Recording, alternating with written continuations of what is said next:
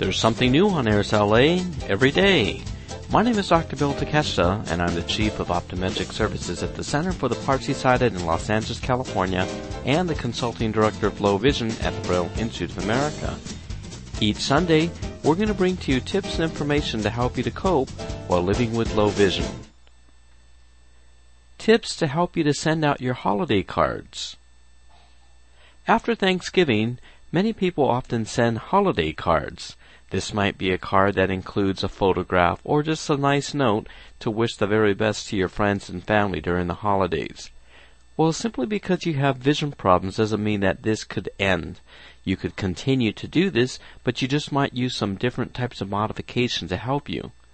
Well, the first thing is that you might want to make things a little bit easier for yourself when you're signing your envelopes and things. One thing that you might do is you can go to some of the different types of office supply stores, such as Staples or Office Depot, and you can actually purchase cards, and they will actually write the return address. They will emboss them very nicely, and this is something that looks really, really nice. Another option is that you could purchase holiday cards that have your return address already embossed on the back of it in a gold or a silver foil. Looks very, very nice and very professional, and what they'll also do is write your name for you inside the card itself. So this is a way that people will know who sent this very nice card, and you don't have to spend so much time signing your name or putting the return address on the envelope.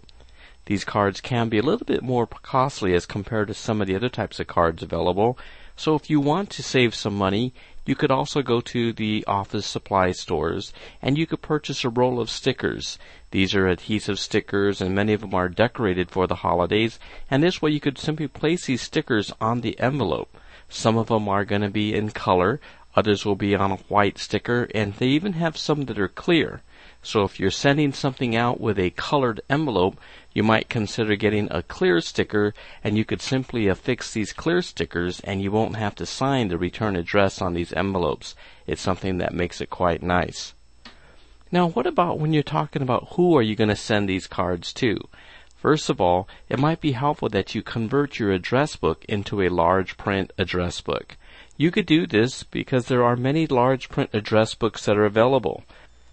With a large print address book, they have a bold line with wide spacing, so it makes it very easy for you to print the person's name and address. You also might want to use what's called a 2020 pen marker. This is a felt tip pen that really is very nice because it puts a very nice bold line as you're writing, and it looks very, very clean and easy to see. Also, it doesn't give out a strong odor. Another nice pen is called the Uniball Gel Pen. Now this is a pen that is very, very nice because it also has a thick line that's very easy to read. It's black, it's bold, and it has a thickness of 1.0 millimeters. So this is something that many people like to use when they're writing their different types of holiday cards. Now if you're writing the names in your address book, you could simply use one of these two different types of pens and then print. It's always easier if you print rather than to use cursive handwriting. Print the person's name and address inside the large print address book. Then you could simply go ahead and you can convert all of these addresses onto your envelopes if you have the time to be able to write all of them. Now for many people, they don't want to write these addresses, so another really good thing that you can do is that you can actually print up mailing labels. This is something that's very easy to do on a computer nowadays, and you can have a label that's going to be easy to affix onto an envelope. You could put it in very fancy handwriting style, things that look like calligraphy, or you could select from a variety of different types of print styles.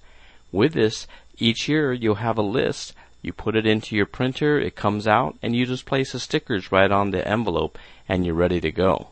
If you don't have a computer, a lot of times you could get high school students. We see that a lot of the high school students in the neighborhood often want to do volunteer work.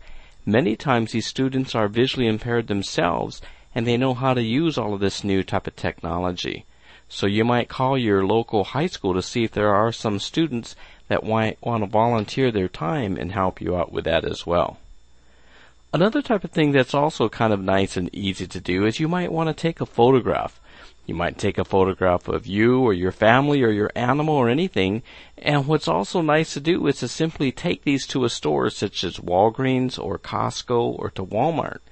There, what they will do is they will put your name on the photograph, and they give you these envelopes, and you could have your return address placed on those as well.